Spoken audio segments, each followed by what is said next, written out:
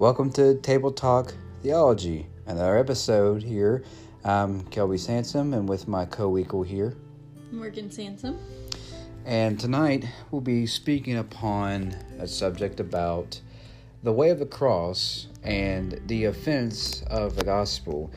And the way that it will be established here tonight is that we have two questions, but the first question is going to be answered with three extra questions, and the second one could be our thoughts, and then closing thoughts, and usually, we'll end the podcast.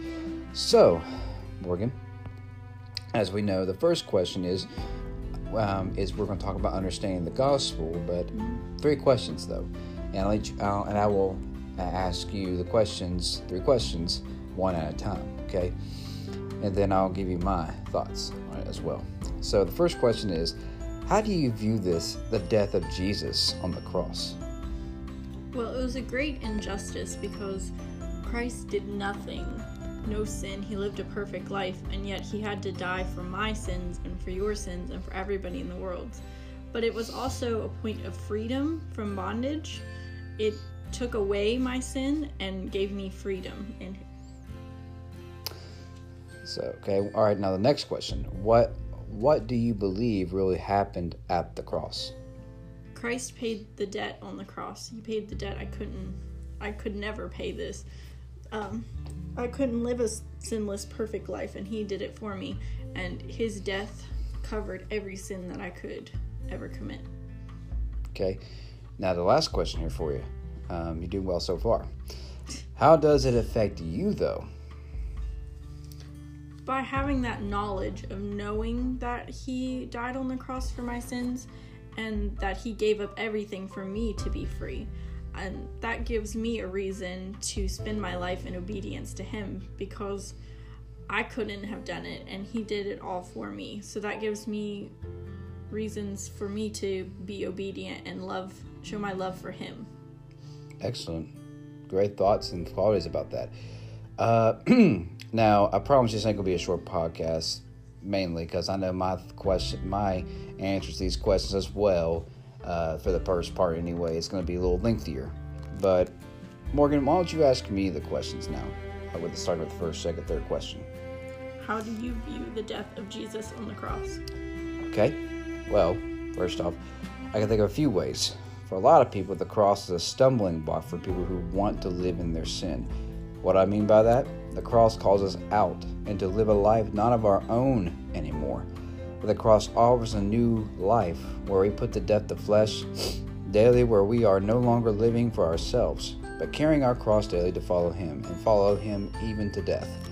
But I see in one hand, Jesus' atoning work he made for our sins is in order that we might have the promise sealed of the Holy Spirit and guaranteed inheritance of having eternal life with the Father. But I also see, on the other hand, whether people are listening or not at this point, I will say to not carry your cross, you're not worthy of following him. Ouch. But why though? Because if you read in scriptures, when you look at Matthew's chapter 10, verse 34 through 39, when we look at, which I have wrote down my notes, it says, "Do not suppose I have come to bring peace to the earth. I did not come to bring peace, but a sword. For I have come to turn a man against his father, and daughter against his mother, a daughter-in-law against his mother-in-law, and a man enemy will be the members of his own household. Anyone who loves their father or mother more than me is not worthy of me. Anyone who loves their son or daughter more than me is not worthy of me. Whoever does not take up their cross and follow me is not worthy of me. But whoever finds their life will lose it, and whoever loses their life for my sake will find it." But now, this is not to say hate your family, kids, or neighbors, or etc., but you only have one Lord in your life. Will it be Christ, meaning to carry your cross for him, or following someone else, which means not carrying your cross? Yeah. So what's the second question? What do you believe really happened at the cross? Okay. So as far as that second question poses on what really happened at the cross, was the Son of God taking on the sins of the world on himself. This is a perfect opportunity, I think, to bring up this also. And if this doesn't bring a sense of humbleness and gratefulness to God in your life and in your heart, I'm not sure what else would. But most people think this was Satan's doing of having him crucified. But really the fact of the matter is, God himself willed him to be on the cross. That's probably a mind blower to you. But Jesus' life was the only life God willed him to go to the cross. Because if you look in Scripture, Isaiah 53 verse 4, I did a sermon on this about maybe early on in the year, I would think. Isaiah 53:4 even says, "Surely he took up our pain and bore our suffering, yet we considered him," listen to this part, "him punished by God." Is that mind-blowing to you? "And stricken by him and afflicted." Even Jesus himself predicted his own death. Because it says in Luke 9:22, "The Son of Man must suffer many things and be rejected by the elders and chief priests and scribes, and be killed. On the third day be raised." Jesus himself knew what had to happen in order to accomplish what had to be done at the cross. Ultimately, for our justification, meaning to have a right standing before God. But what was the third question that you had there? How does it affect you? How does the cross affect you?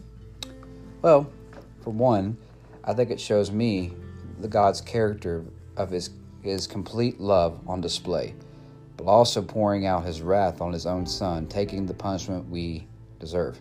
It also tells me of the work I could not accomplish myself, but there was someone who could for me on my behalf.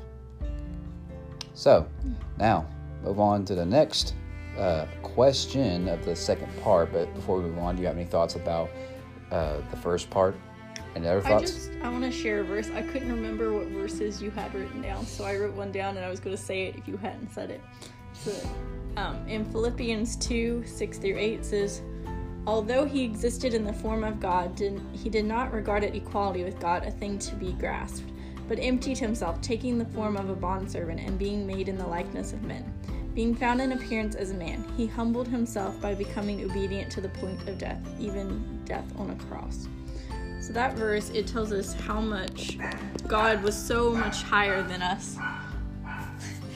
But he didn't think anything of it. He humbled himself and took on the form of a bondservant. He became our servant so that he could go to the death on the cross. And sorry, forgive me, folks, but a little agitated at the moment because I have the dogs outside the door. We have dogs here at the house here, and it's a little barks in the background. So forgive us if you hear any noise in the background. But yes, that's very much. I like that what you said. So now, the next part talks about why is the gospel so offensive. Now, earlier I asked some people on Facebook their thoughts about that, and I'm surprised by the questions, and I must say I'm very pleased and happy to hear most answers from, in general, what I had written down, not from you guys, but what I wrote down earlier, just having the same mindset I have, I guess, in Christ, what that means to have what it means to have the gospel is offensive to people. But I will start off with Morgan first. What are your thoughts about why is the gospel so offensive? Do you have any thoughts about it? I think it brings conviction to people, and people, they want to live their worldly lives without anybody becoming involved in it. And when they see the cross and they see what Christ did for them, it makes them feel like they should give up things that they don't want to. Okay. And with that conviction, or not, and in being loving our sin, I would think two scripture of mine come to mind when I was studying this topic, particularly throughout this week. And 1 Corinthians 1:18 says that for the message of the cross is foolishness to those who are perishing. In other words, it could be meaning for people who don't want to believe the gospel, know the gospel, receive the gospel, they think it's stupid. So that's why they're perishing. But to us who receive the gospel, know the gospel, love the gospel, embrace the gospel, we are being saved because it is the power of God saving us.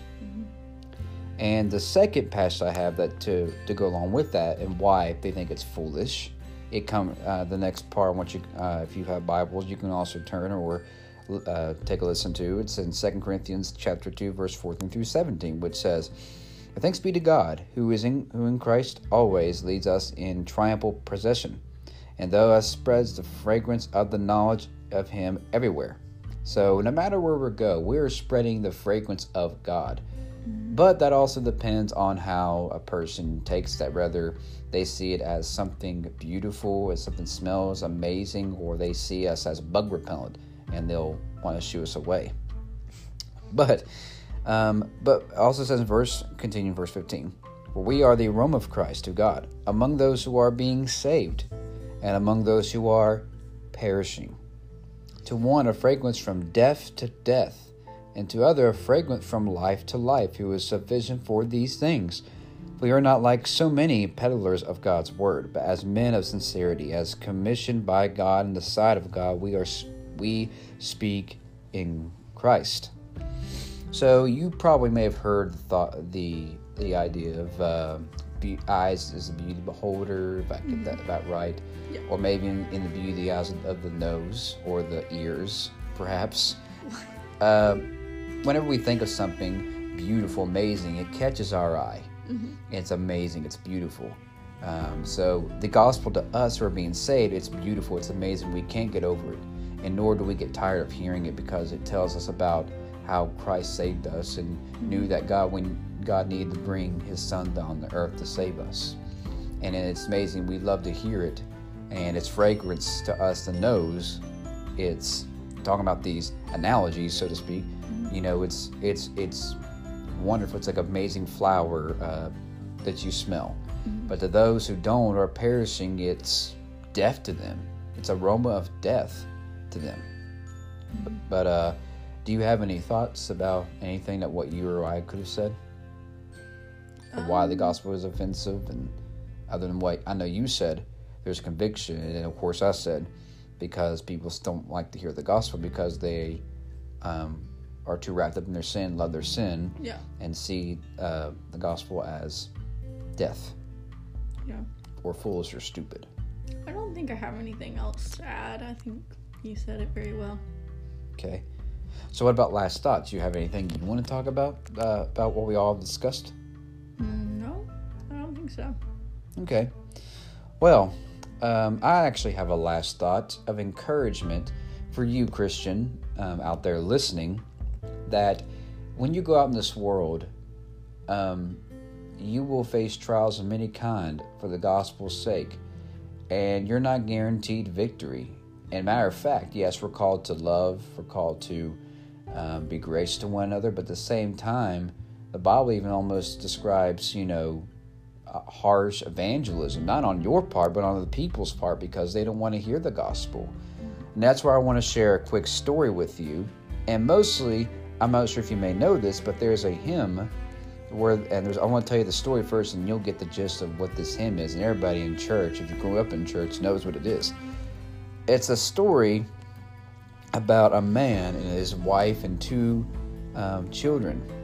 About 150 years ago, there was a revival in Wales. And as a result of this, many missionaries came to the northeast around India to spread the gospel, but the region known as Assam, if I pronounce it right, so I'm saying it confidently, and hopefully it sounds okay, but was composed of hundreds of tribes who were primitive and aggressive headhunters.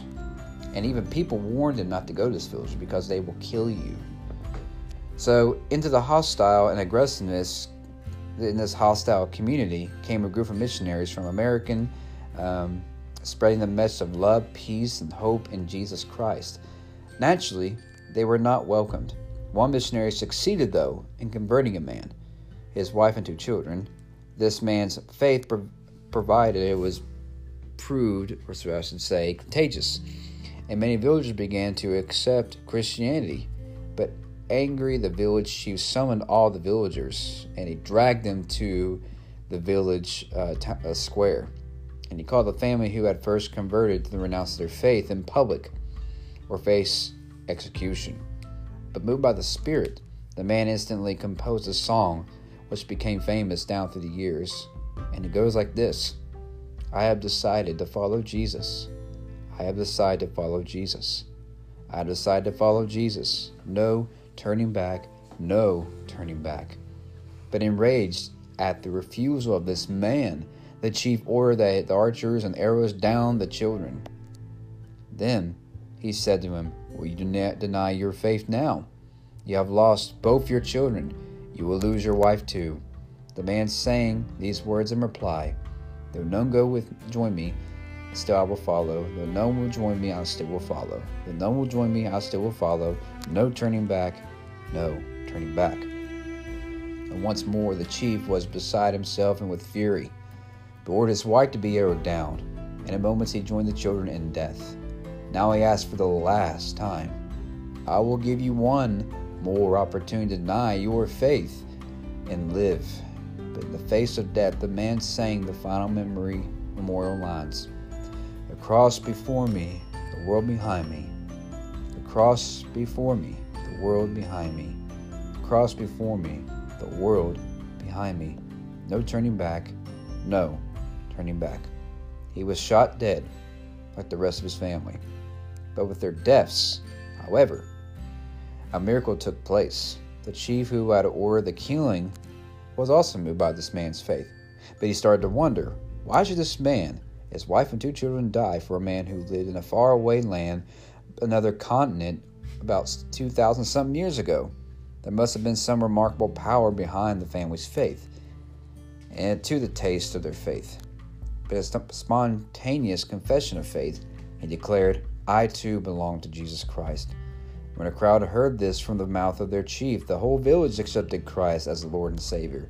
The song is based on the last words of Nanak Singh, a man from Guru tribe of Assam in India. It is today the song of the Guru people. Now, with that story being said, with the ways of the cross and what we know of the cross and how we must follow and take up our cross daily and follow Him no matter the consequences, no matter the cost. And even though we know the gospel can be offensive, but here we find encouragement. We don't know whose lives we might be effective, because let me tell you, it's not your words. That if you become faithful to the gospel, Jesus Christ, God through the Word, He even says that there is power within the gospel. Romans 1:16, I believe. And I can't think on top of my mind, but it's I'm not ashamed of the gospel. It's the power of God unto salvation. That part. It's the power of God unto salvation for all who believe. So the gospel has power in itself. Jesus, God, through His Holy Spirit, through the Word, and that spreading that gospel, there is power in that gospel.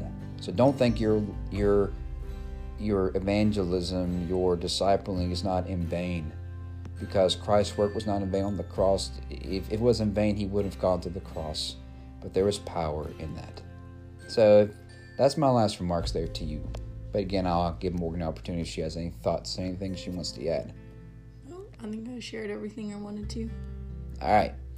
Well, this has been good talk with you guys, and I hope to see you again next time on Table Talk Theology. Have a good night.